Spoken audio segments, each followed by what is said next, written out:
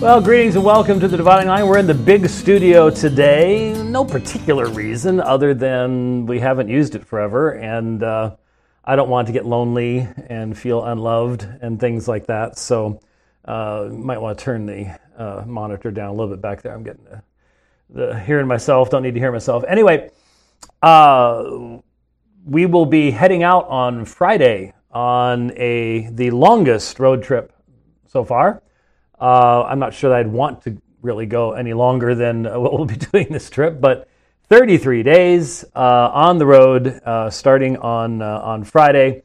And I did get into the unit today, and as predicted, all of the background is hanging off the wall, and yeah, it's gonna be fun trying to fix that, and if it starts doing that again, then there's other ways of doing what we need to do. So we'll go that direction. But that's how it goes. I insist it's the color. It's that splash. Oh yeah. Rich says it's the beautiful light that many of you actually very much enjoy.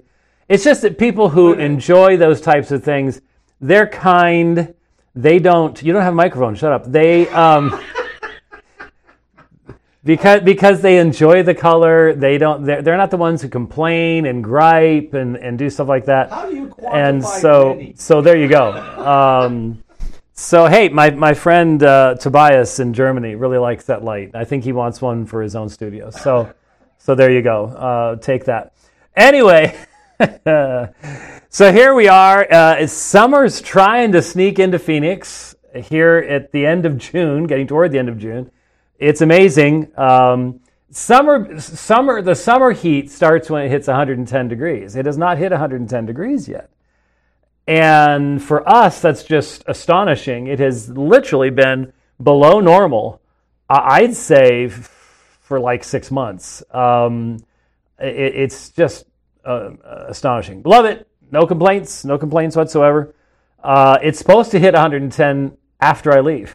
so like, fine, okay. I won't be around to deal with that anyway.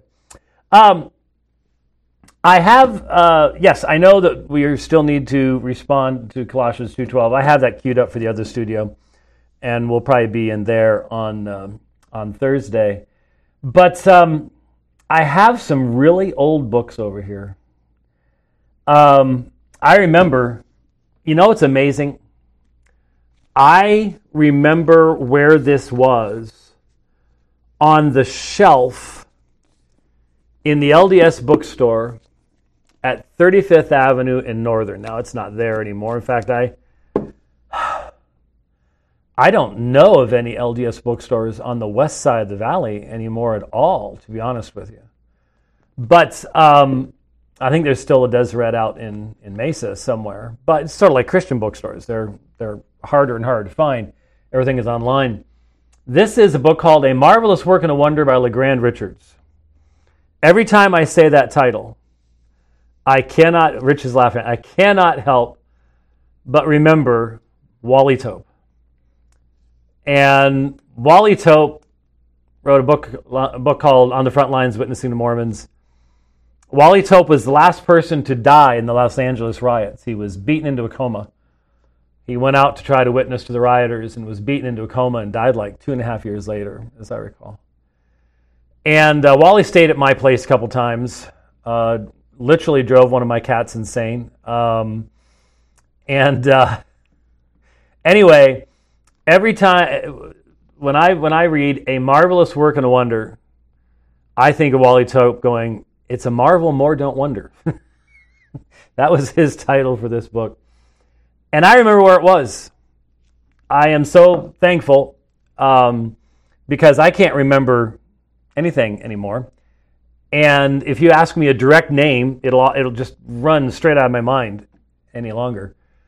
But I can remember very specifically what Mary looked like, the kind elderly lady who worked at the LDS bookstore at 35th and Northern, which I think is a tobacco shop now or something like that. Vape shop or something, I don't know.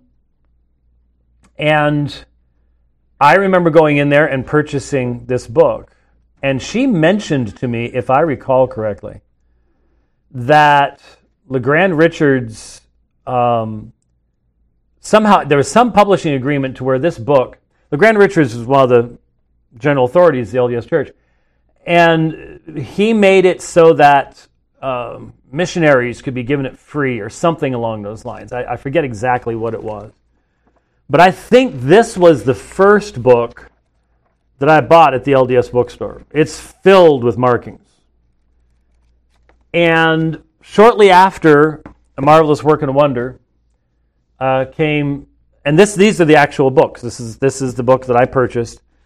This would have been in the fall of 1982.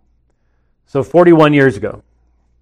So this book's been in my library for 41 years, as has this one, Teachings of the Prophet Joseph Smith.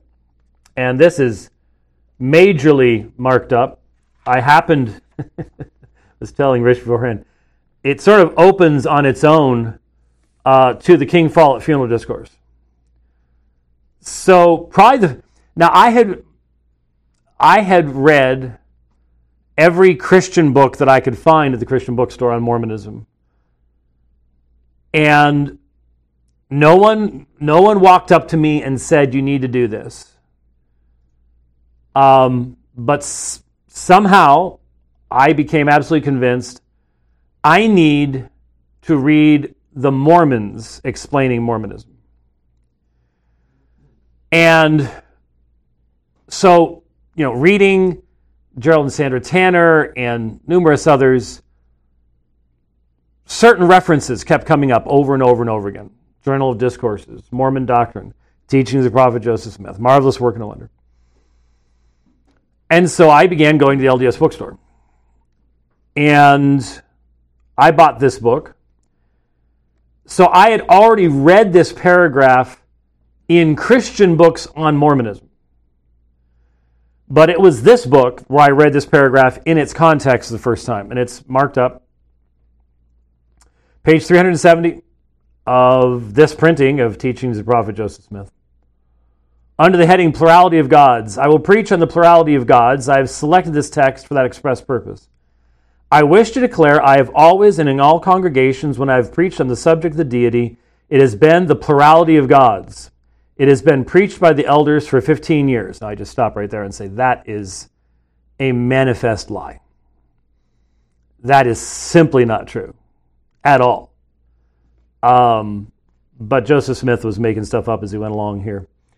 I have always declared God to be a distinct personage, Jesus Christ a separate and distinct personage from God the Father, and the Holy Ghost was a distinct personage and a spirit, and these three constitute three distinct personages and three gods.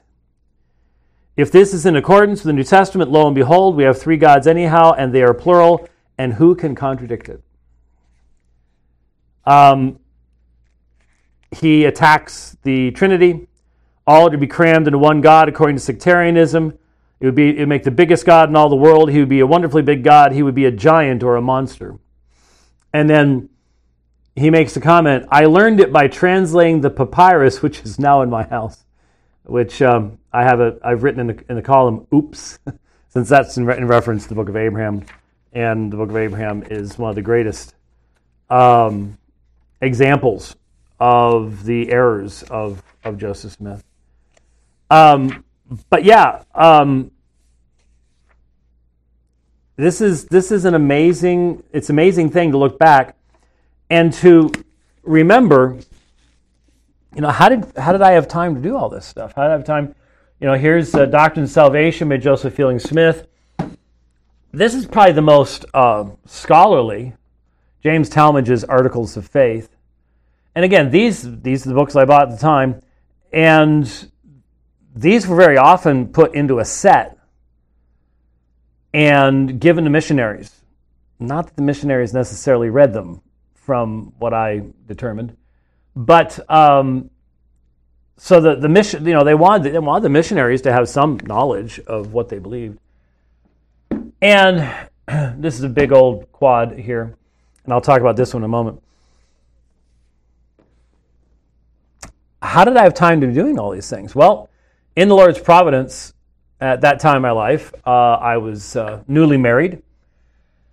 and was a student at Grand Canyon College, now Grand Canyon University, with the same Grand Canyon University I'm sure you've heard of. They advertise everywhere. And I worked 6 to midnight, Monday through Friday, and noon to 6 on Saturdays, so 36 hours a week. I was on the air as a radio announcer on KWAO FM 106.3, the home of the great entertainers in Sun City, Arizona. The tower is still out there. I think there is still an active station associated with it. I think it's a Hispanic station. But anyway, during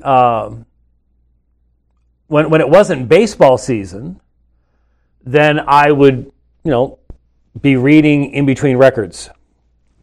And literal records, I mean, there would be piles of 33 RPM LPs around me, and I would have to cue up each song, and that's how you did things back then. It wasn't digital, it was all analog. But during baseball season, we carried the California Angels. And that meant from 7:10 to about 10 o'clock each night, maybe a little after 10 o'clock each night. Every half hour, I had to press a button, and that was it. Station ID, boing, that was it. That's all I had to do. And so I had space there between me and the console and the microphone and stuff like that, and I could put my books, I could do my homework, and that's where these books got marked. Hours sitting there in that studio with these very books 41 years ago and a bright yellow marker going through and sometimes becoming discouraged because there was so much to try to remember. There were so many details, there was so much teaching, and unlike Jehovah's Witnesses, where narrow field of study, you need to know it really in depth, this is an extremely wide field of study. And so you had archaeology in the Book of Mormon, and you had false prophecies, and the history of Joseph Smith, and Book of Mormon, Doctrine and Covenants, Pearl of Great Price, and temple ceremonies, which then brings in Egyptology, because the Book of Abraham, and there was lots of stuff. And I didn't have anyone to guide me at all. But I had an overwhelming desire to witness to the Mormon people. Elders Reed and Reese had come to my home, actually had come to my in-laws' home, and eventually did come to my place as well. I remember cooking burritos for them in our little apartment at my parents' house, actually, so long ago. Anyway, I wanted to reach out to these people, and I needed to understand what they believed, and I needed to understand what they believed from their own writings, and these were the very books. There was another book. Now, this isn't the one that I had at the time. I got this one later. This is a hardback. I think my paperback's at home. Now, I know you have a paperback in your office, in the other office over there. But I think the paperback that I marked up is, I think I know where it is at home. I need to bring it back. There's a hole in my library where it should be. Can't see this because it's all faded out. And this I got from somebody else. But this is a book called Mormon Doctrine. Mormon Doctrine by Bruce R. McConkie. And it's written look at this. I didn't even know this was in here. This is a newspaper clipping. Look at this. Spare Times Rare to Apostle by David Croft, Church News staff writer. It's a picture of Elder McConkie. Elder Bruce R. McConkie enjoys walking strolls to and from his office.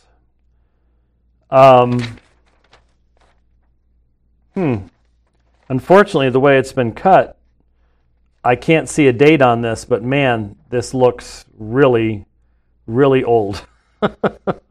I mean, it's very, very yellowed and stuff like that. So, and McConkie looks pretty young there. So, I wonder what the date on that was. That's interesting. I had not seen that in this before. But hey, we found something. It's organized alphabetically. So here's justice, King James Version of the Bible, Melchizedek priesthood, plural marriage, plurality of gods, righteousness, 70s, solemnity, slothfulness, spirit world. So anything you want to look up, Bruce R. McConkie was one of the 12 apostles. And if you're really going to believe LDS teaching, then he has the same level of authority as a Paul or a Peter. Now, they might argue about first presidencies and stuff like that, I suppose. There's certainly nothing about that in the New Testament. But anyway, here's an apostle of Jesus Christ, and he writes a book called Mormon Doctrine. Now, one of the things I remember when I first started dealing with Mormonism, and that was the first subject that's why Alpha and Omega was started. When Alpha and Omega Ministries was started, we had one goal, and that was to reach out to the LDS people. And we started going out to the Easter pageant early on, started going up to Salt Lake City early on.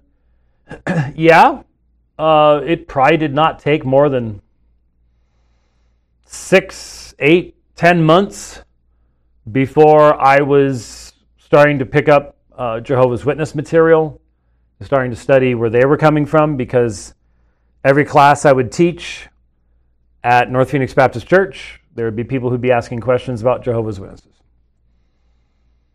And obviously there's a lot of connection as far as dealing with the Trinity and things like that, even though the objections are very different. By the way, I left a certain green thermos in the refrigerator that I will definitely need to find a way to obtain before we get too much farther down the road. It's dry in Arizona at this point in time. Anyway, and so here was McConkie, and here was clarity of expression, authority, at least when you're dealing with them, at least you're dealing with the Mormons. What, not much in it? Well, thank you, sir. Oh, wow, you're right. In fact, there's nothing in it. Well, that wet the whistle once, but it's not going to do much for me after that. Definitely not going to be going long today. Anyway, there was clarity in dealing with Mormonism at that time. And I remember shortly after he died, I forget what year that was. I should have looked it up. But shortly after he died, Bruce R. McConkie, I started running into missionaries who would disagree with what he had said, or said, we don't really know about that. Well, Apostle McConkie said, well, but he's just an apostle. And I was like, wow, that was fast. How did that happen? And when I was grabbing these books today, I thought, when we used to go up to Salt Lake City to the General Conference, we would go to the LDS bookstore in downtown Salt Lake City because it was huge. I think it had 2 levels, if I recall correctly. Yeah, I had a whole third. Remember the basement? Oh, there's a third? Okay. But there was They have the used books. Oh, used books, okay. But the section where they had the doctrinal stuff was huge. It was massive. And their section that had the triples and the quads and all the rest of that stuff. I mean, just a huge selection. I was up there a few years ago, and I went downtown, and man, downtown looks completely different than it used to. And the bookstore's moved, and I walk in. It's a third the size it once was. And it has been Kincaided. It's trinkets, it's shirts, it's little figurines.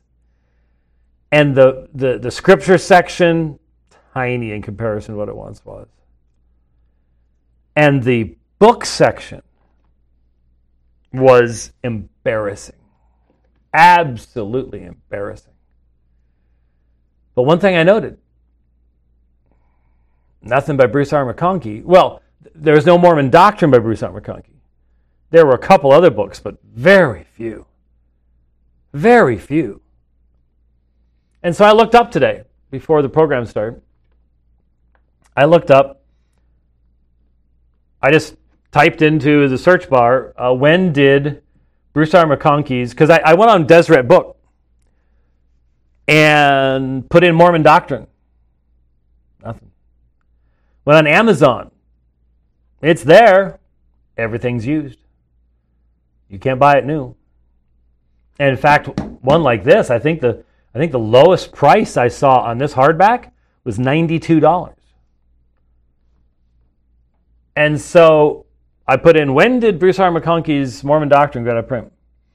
2010. And interestingly enough, I ran across a quote. Sandra Tanner was interviewed when the announcement was made that they were taking the book out of print. And Sandra said the following: I believe the main reason McConkie's Mormon Doctrine was taken out of print was due to its candid discussion of LDS doctrines that the church is now trying to hide. Such teachings as God once being a man, his wife, Heavenly Mother, and Jesus being the literal, physical Son of God are just a few of the doctrines that are being minimized in current manuals. If the LDS Church felt Mormon Doctrine presented a faulty compilation of their doctrines, why haven't they issued an authorized compendium of their beliefs? Mormons often say to me, that's not official doctrine, as though there was some place to look up the official teachings. Where is the official systematic theology of Mormonism? You would think, with the constant claim on the part of the church to latter-day revelation, that you would have a clear and consistent statement, a inspired systematic theology. It's sort of like when Rome says, well, we get to interpret what the Bible teaches. Well, you've had 2,000 years to do it now, according to your own perspectives. Where's the inspired commentary? Well, there is none. There can't be one. And so the same thing is true in regards to Mormonism. And yet here you had a man, and I handed the man a tract once as he walked into Temple Square through the South Gate during one of the general conferences. I gave him our tract, Blood Atonement in the Mormon Church. I think he was probably quoted in that particular tract, if I recall correctly. And an alleged apostle of Jesus Christ. And within just a few years of his death, his book outlining what the LDS Church teaches is taken out of print.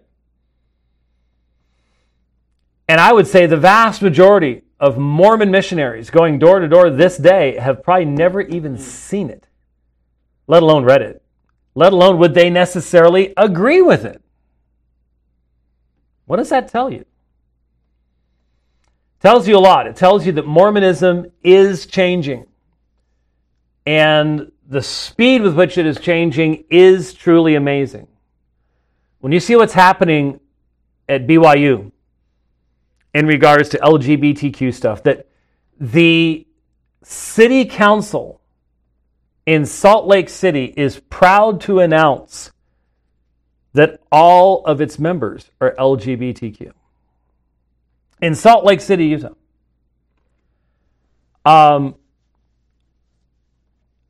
I had mistakenly assumed, given LDS teachings, that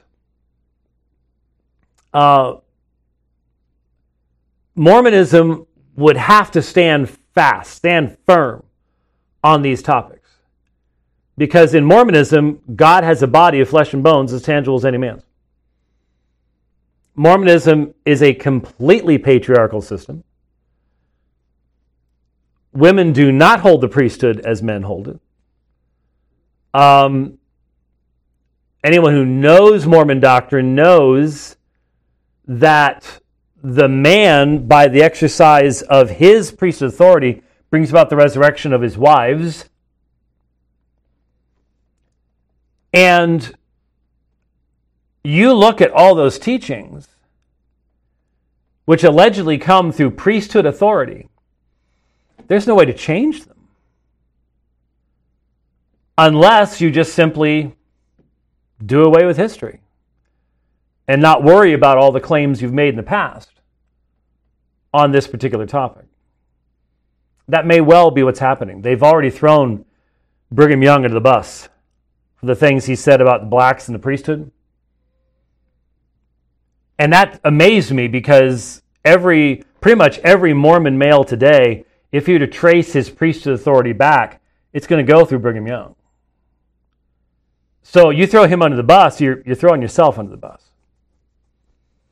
But it does seem that the vast majority of Mormons today aren't overly concerned about that. When we were at the Easter pageant just a matter of months ago, I had a Mormon saying to some of our folks from Apologia that were out there, well, we're all Christians, and we've all been baptized upon profession of faith in Christ. And I'm looking at him, just waiting for the shoe to drop, because any knowledgeable Mormon knows that it's fundamental to the very history of Mormonism not to believe that my baptism is valid. You have to have the priesthood authority. It's part and parcel of the whole story.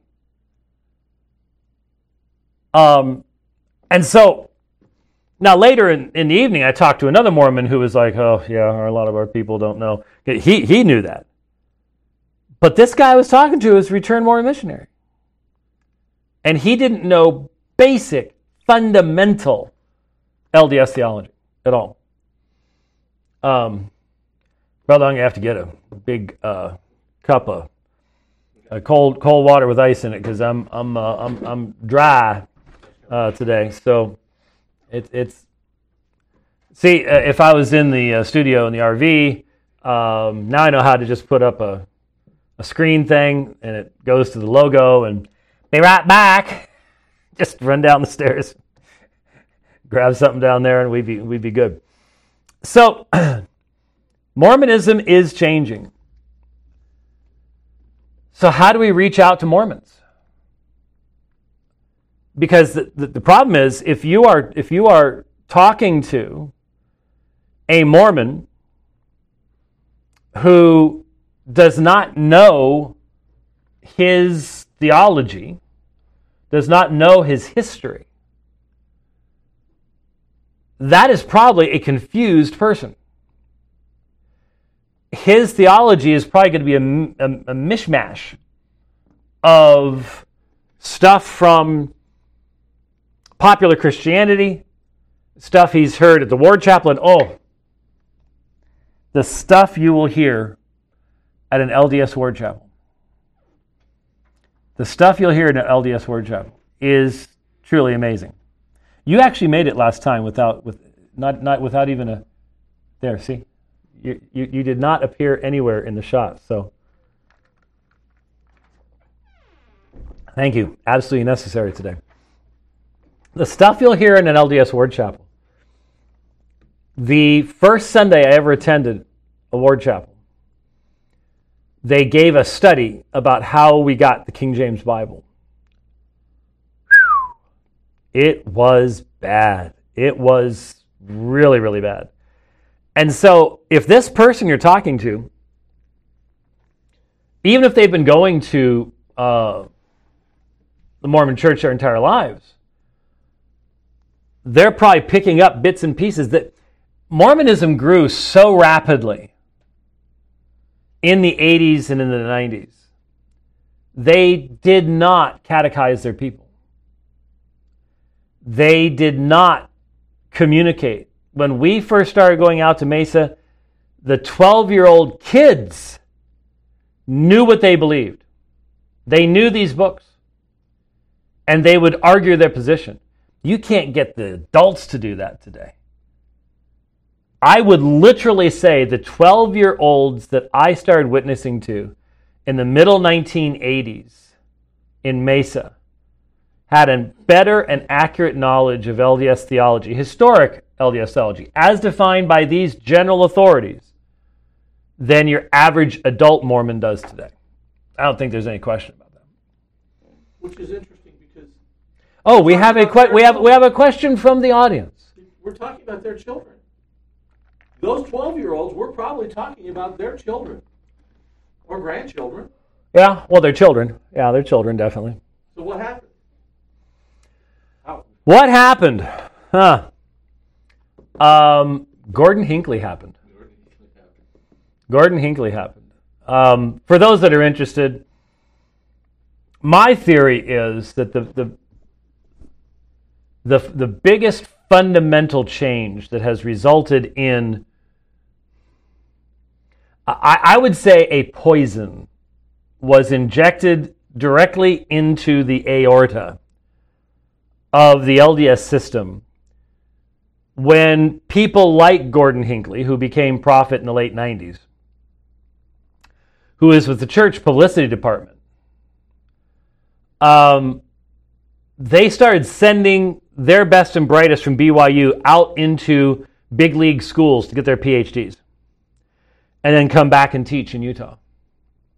Well, the problem is they learned critical analysis theory out there at the big Ivy League schools. And Joseph Smith, the Book of Mormon, Dr. Covenants, Prophetic Price cannot survive a critical analysis at all. And so many of those people came back either significantly less convinced and zealous than they were before, or on the brink of apostasy anyways. And that cycle has just continued. So that I really, the future of the LDS Church, I cannot imagine an organization with the billions that it has, the property, just decaying over time into a footnote of history. There's going to have to be some type of death throes involving splits, charismatic leaders stepping forward. But Mormonism it cannot escape the United States. It's an American religion. Oh, sure, it's spread around the world, but it's an American religion. And so it is inevitably connected to what's going on in the West, and that's part of why the LGBTQ stuff is happening, but I have no understanding of how it possibly could, given the theology of Mormonism. So back to how do you talk to someone? Well, are we talking about a person who knows historical Mormon teaching? Or are we talking about a Mormon who's been attending on and off, has been influenced, but if you press them on, for example, one thing that Sandra mentioned about McConkie was straight up front in his teaching and in his understanding that Jesus had eternal life. That Jesus, how'd that happen? Jesus, I'm still staring at the other one. Jesus had eternal life because he had a resurrected Father. That is, that Jesus' physical body was begotten by his resurrected Father in the flesh. Or, to just put it real bluntly, God the Father had sexual intercourse with Mary to sire Jesus. That's what the apostles of the Mormon Church taught. That's what was taught up until fairly recently. There was Sandra made mention of manuals. The LDS Church did try to do instruction in theology in the past. And what was that? Oh, it was a horrible color. It was sort of a salmon-colored thing. For years, it was sort of the first thing you studied when you became a Mormon. Salmon-colored. I remember exactly what it looked like. I'm sure I could walk into my office and pick it up. I'll bet you've got it in yours, too. And in this, for family home evenings and stuff like that, in this church-published publication, you had God the Father stick figure, Mary stick figure, plus down Jesus. I mean, it was... And McConkie was very clear about it. There was no way to miss what he was saying. That's what he was teaching. There's an entire chapter on this in Is the Mormon My Brother? But if I were to guess one teaching that was fully known 30 years ago, but is believed by almost nobody in Mormonism today, that would be it. That would be it. And that reminds me, when we start talking Mormonism, I can tell you stories. We could be here all day long. We were at the west gate of the temple. Now, the west gate's sort of a quieter gate back then. Now, all this is irrelevant because they don't meet on Temple Square anymore. But you had three gates: North Gate, South Gate, West Gate. East Gate is soldered shut until Jesus opens it when he returns, according to tradition anyways. And so I would walk between the gates, and I would, we had walkie-talkies, man. Now back then, remember, they were about this big. How many AA cells did they had? Like 10. And then we discovered rechargeable batteries. Yeah. Oh, it's wonderful. But hey, we were geeks even back then. And so, I mean, we tried to do it right. And so, somebody'd say, hey, there's a good conversation going on at the West Gate. Maybe somebody could come over and give us a hand with it or something like that. And Rich would go over, I'd go over, whatever. Whoever was available. And so I happened to be at the West Gate. And this tall fellow, McConkie was pretty tall too. This tall fellow comes across the street and he's moving. But I was trained to pass out tracts by Wally Tope. And I think Wally Tope literally probably tripped people a few times. Helped him up off the ground and gave him a tract while he was doing it. And I got close to him and then walked with him toward the gate. You only have a few steps because you want to get the tract within reach and be able to say something to where maybe they'll reach out and grab it. And Wally had told me that. You don't just stand there, like this. Because even if someone's interested, they're probably not going to invade your personal space to get it. So you have to have it out toward them. It has to be facing them so they can read it. There's just basic stuff that helps you get more tracts out. Or you can do like my granddaughters did and just be so super cute that people's like, oh, okay, sure, whatever you say, honey. They do much better than Janny and Clem and Caden. They were getting tracts out all over the place. Anyway, so I see this guy look at it. And he takes it from my hand and he stops. You sort of see his shoulders go down. And then he does the wrist flip. I think we talked about doing this. I don't think I ever did. I always wanted to design a track that on the back where we put our name, it actually says something like, "Why don't you just read me first?" Something like that, because it was a natural. Read it anyway. Yes, it's anti-Mormon literature. Read it anyway. Something like that. We never did, but anyway.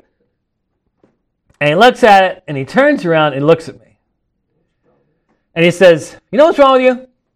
Now, I still get that today from my fellow Reformed Baptists. You know what's wrong with you? I've heard that a lot from Mormons. So so my other volunteers are standing behind me. They're listening to this. He looks at me. Now this guy had read Bruce R. McConkie. Okay, you could just tell. He looks at me and he says, "You know what's wrong with you? You don't believe God could have sex with Mary to create the body of Jesus. That's why you're wrong and this church is true. Good day." Turned around, walked right in. And I didn't have a comeback because I didn't expect that. I knew that's what they believed. But I just never expected that kind of a bold statement that you're not going to get from almost any Mormon today at all. But back then, made perfect sense in his theology. So real quickly, what I want to do is I was going to go through the whole eternal law of progression thing, but obviously not going to have time to do that. This is a presentation I made. There is a video recording of this from, I think, 2010, honestly, from up in Alaska at an ACE meeting that's available on YouTube. I looked it up recently. It is there. So this is the beginning of my presentation. What's weird is it's blue on that screen, it's blue on that screen, and it's purple there, and it's purple here. So but look at this. What? Yep, see? If that's... it comes through, it's purple. It's purple. Isn't that weird? Cameras can't interpret the purple. I don't know why. Well, now that you've asked that question, I'm sure you will get numerous theories sent to you as to why our cameras are seeing purple as blue. But it is definitely purple, as you yourself noted. So, anyway, this is the opening section, and I'll just do this opening section before we go to the graphic part. A graphic. It is a graphic. Here, I'll show you what I mean so that no one's confused. This is what I call the universal translator. Oh, that looks terrible. You'll have to pull that up for it to have any meaning to anybody at all. See how much prettier? Wow, white just washes out on the cameras on the screen. This is all there is to it. Feel free to take a screenshot of that. Wait a minute. I'm talking about it. Put it back up. No, you can't see it. Put it back up. I can't see that. No one could read that. What are you talking about? What is wrong with this guy? Anyway, feel free to take a screenshot. Isn't this in PDF form on the website somewhere? Yes, it is. You can download it. I can't find it. What's it under? Is it under Eternal Law? I really don't remember. It's supposed to be on our website someplace. It is. There is a presentation you did in 1995 on this. Oh, I remember that. And it's on our Sermon Audio channel, and it is a PDF download there, too. Okay. It's on the Sermon Audio channel as well? All right. Mormonism. Yeah. All right. I call it the Universal Translator. That's from Star Trek. It's meant to translate Christianese into Mormonese and Mormonese into Christianese. It's not meant to sell Amway products or anything related thereto, though it does look a little bit like it. It really is a very, very useful way of understanding LDS theology as a whole. You have the roles, the levels of glory over on the right hand side: celestial, terrestrial, telestial, hell down there, paradise, baptism of the dead, etc., etc. And go through that and explain that stuff, and that helps Christians to understand what historic Mormon theology has taught in the past, and hence to understand what it is that they are saying now. So, take that down, and we'll go back to, there we go. We'll go back to the introduction, which I took from the Achieving a Celestial Marriage Manual. This was a student manual, copyright 1992. Now, you do realize, for many people in the audience, that makes this ancient material. And I'm sitting there going, 1992 was yesterday. What are you talking about? It was the last century. Yeah, it was last century.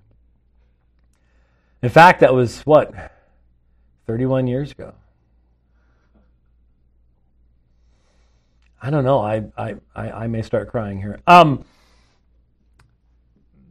When you are granted the privilege of being married in the temple,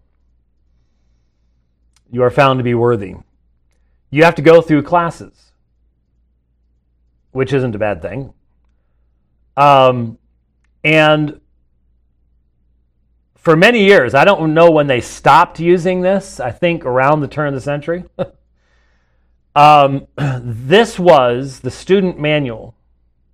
So if you can picture this, you have couples going into class, and this is the book that they are going through together, they're being taught from. And if you'll notice, the citation you give you is from pages 4 and 5. So this isn't at the back.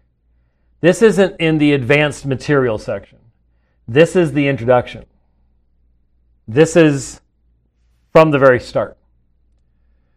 And so this is historic LDS. This is the teaching of Mormonism for the entire last century. Okay? It's still the teaching of Mormonism officially. But the issue is, if the leadership begins to de-emphasize something, how long will that teaching remain in the center of the thought processes of the members of the church? That's the question that has to be answered. But please notice, this is copyright 1992 by the corporation of the president of the Church of Jesus Christ of Latter-day Saints. You can't get any more official than that. You can't. This is what Mormonism teaches. So let's listen to it. God was once a man who, by obedience, advanced to his present state of perfection. Through obedience and celestial marriage, we may progress to the point where we become like God. Proclaiming the divine potential within man, John Taylor, one of the general authorities, once wrote, "Knowest thou not that thou art a spark of deity, struck from the fire of his eternal blaze, and brought forth in the midst of everlasting burnings?" The Mormon, 29 August 1857.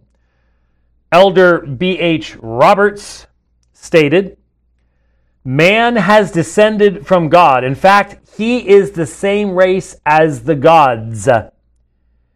His descent has not been from a lower form of life, but from the highest form of life. In other words, man is, in the most literal sense, a child of God. This is not only true of the spirit of man, but of his body also." That's from 1910. Can you see the implications of these two statements as they relate to you and to your eternal destiny? Elder James E. Talmage did. And remember, I pointed to Articles of Faith. That's James Talmage down here. In fact, this is a quotation from Articles of Faith. He declared, "In his mortal condition, man is God in embryo. However, any individual, now a mortal being, may attain the rank and sanctity of Godship. Articles of Faith, page 529. How is this possible? What course of action will bring this potential to fruition? As you study this lesson, look for the answers to these questions. Then we're given a points to ponder. Subpoint: God became God by obedience to law.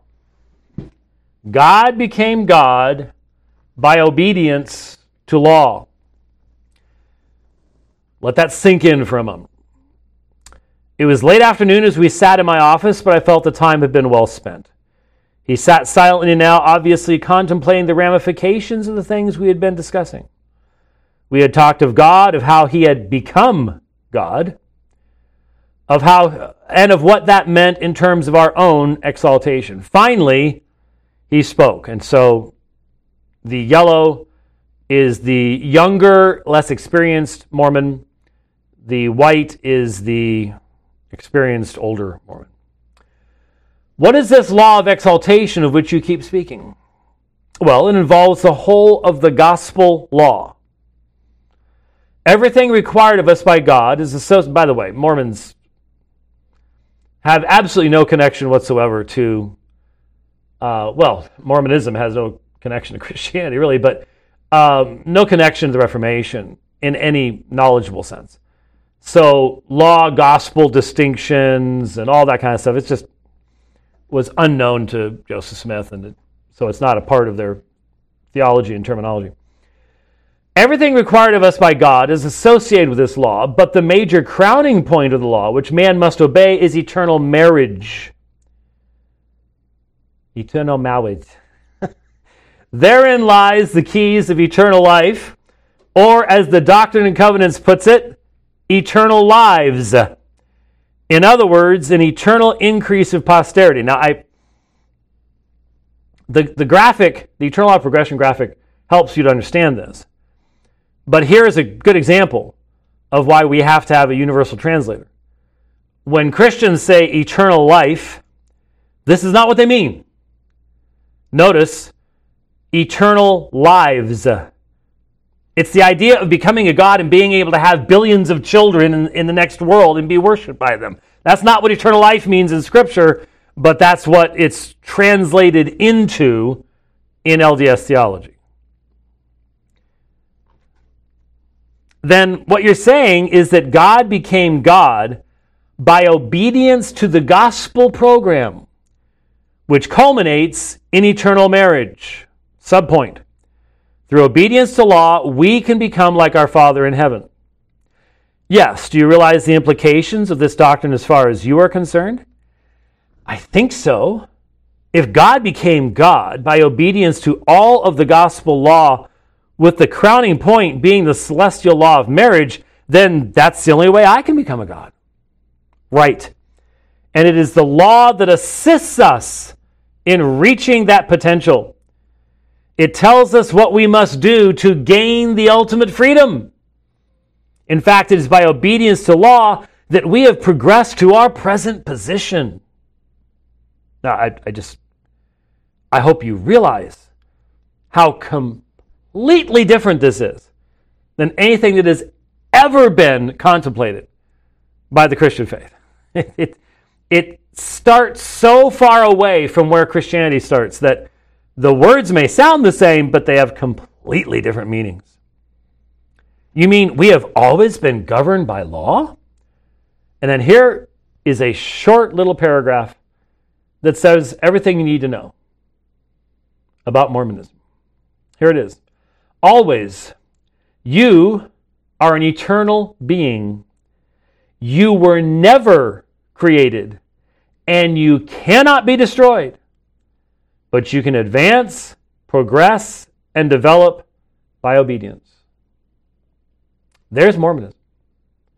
This is why I've said over and over again, Islam is considerably closer to biblical Christianity than Mormonism ever could be. Ever could be. Listen to that. You are an eternal being. You were never created. There is no creator in Mormonism. There is only an organizer. There's no creator. then Hamlet's question, to be or not to be, is not the question? Right, not in the ultimate sense at least. Order means law, and that law is the law of the celestial kingdom. Any who come unto that kingdom must obey that law. But I thought godhood meant freedom. If I have to do things to become God, am I really free? You have got it wrong. It was the Savior who said, if you continue in my word, that is, obey the law, ye shall know the truth, and the truth shall make you free. There's a good twisting of John 8:31-32. So by obedience to law, we learn truths by which we become free, but not free from the law. Can you see that? I think so.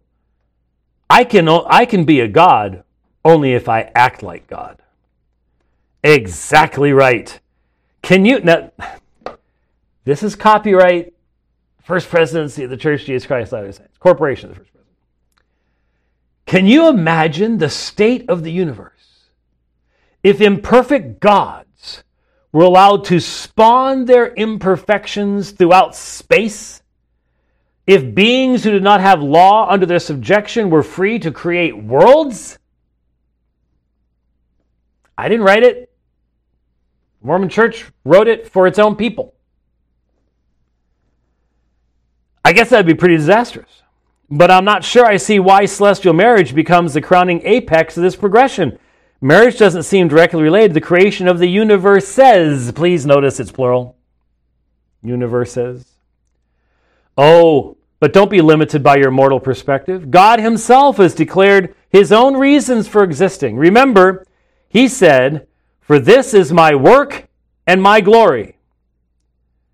I see his purpose is to bring to pass the immortality and eternal life of man. Moses 1:39. There's God's purpose. It's wrapped up in man. Because God's an exalted man. Mormonism is really an atheistic religion. It doesn't have a God. It just has exalted men. God, men, and angels. All the same species, just different levels of exaltation. Which involves giving birth to spirit children and setting them on the road to exaltation. If that is to be done, I think I now know why this is out of print. If that is to be done, you must have an exalted man and an exalted woman. Oh, cisgender theology. Oh, exactly, an exalted man and woman who have been joined together in an eternal marriage. If this man and woman were obedient to all gospel laws except celestial marriage, what would be the result? They still could not be gods. Now I understand. Celestial marriage is the crowning ordinance of the gospel. Right, I said with a smile. And with that comment, I think we can end the discussion. There is what Mormonism, to me, only a few years ago, 1992, we were smack dab in the middle of the years when we were going up to Salt Lake City every 6 months and out at the Easter pageant. And I was starting to get, I had already, Letters to a Mormon Elder was coming out. Fatal Flaw, Answers to Catholic Claims, starting to deal with Roman Catholicism some at that point. But Mormonism is still our central focus. And Mormon men and even children understood this is what they believed. Now, things are different. Things are different now. Things have changed. They've changed a lot. And that means that we have some serious challenges in how to reach out to the Mormon people, because many of them are becoming very disillusioned. There is really no leadership in Mormonism any longer. They're a rudderless ship just moving about, tossed about by the waves. And what Mormons need are Christians who know what Mormonism has taught in the past and can answer the foundational questions and introduce these people to the God of Scripture rather than the God of Joseph Smith, because there is no relationship between the God of the Bible and the God of Joseph Smith at all. At all. But you have to recognize the Mormon people today, the Mormon you may talk to, especially a younger Mormon, the challenge, you almost have to instruct them in their own religion to get them to flee it, because they don't recognize some of the key elements of what makes it so different from biblical Christianity. But it's always best for you to know what the historic doctrine has been, so as to be able to interpret things they might say if they themselves are familiar with Mormon teaching. So we need to pray for the LDS people. We need to pray for opportunities to reach out to them. I get the feeling that in some ways, with all the controversies and everything that we're dealing with, LGBTQ movement, things like that, we've somewhat lost our fervor in reaching out to these groups.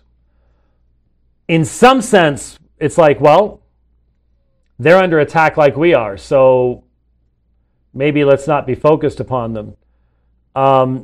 They don't have the gospel. Mormons don't have the proper God, not even close. The Mormon God could never even be the basis for the gospel that we have in the New Testament. And so we need to be prepared to deal with them, pray for opportunities to approach them, and to do so in an appropriate and helpful way. So hopefully all of this, a little bit of reminiscing, looking at some old books, and thinking about how long it's been since we started doing all these things has been useful and encouraging to you. We want to pass these things on to the next generations, because the fact of the matter is, Rich is really getting old.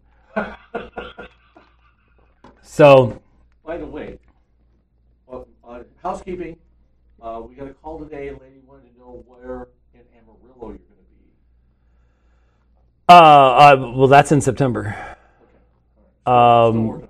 I think that's September 7th, and but yeah, that's still a little ways away. So, but yeah, it will be coming up. So the trip coming up, starting this weekend, really, I will start doing stuff up in Littleton. We have the information there on the front page for the conference at Redemption Hills Church there in Littleton, Colorado. And then ELY, Minnesota. Ely. ELY, Minnesota, on the way up there as well. And there will be another stop on the way up. And there is a church I'll be at on July 9th as well that I don't have the information up on that yet. So we will get to that. And we'll be recording a number of webcasts. I haven't gotten back to everybody. I've got a number of requests, but have to figure out which days are the best days to do that and things like that. And I've got to get that background back up. It would look pretty funny right now. It would look somewhat dystopian, post-apocalyptic. Hey, maybe we should go with that. It might look sort of cool. I do have a picture of it. Just get some grubby gold clothes. Yeah. I'm not sure how long we're gonna get this signal out before they come. Taking fire. Yeah. Yeah. That could make a good movie. Anyways, thanks for watching the program today. We'll see you next time. God bless.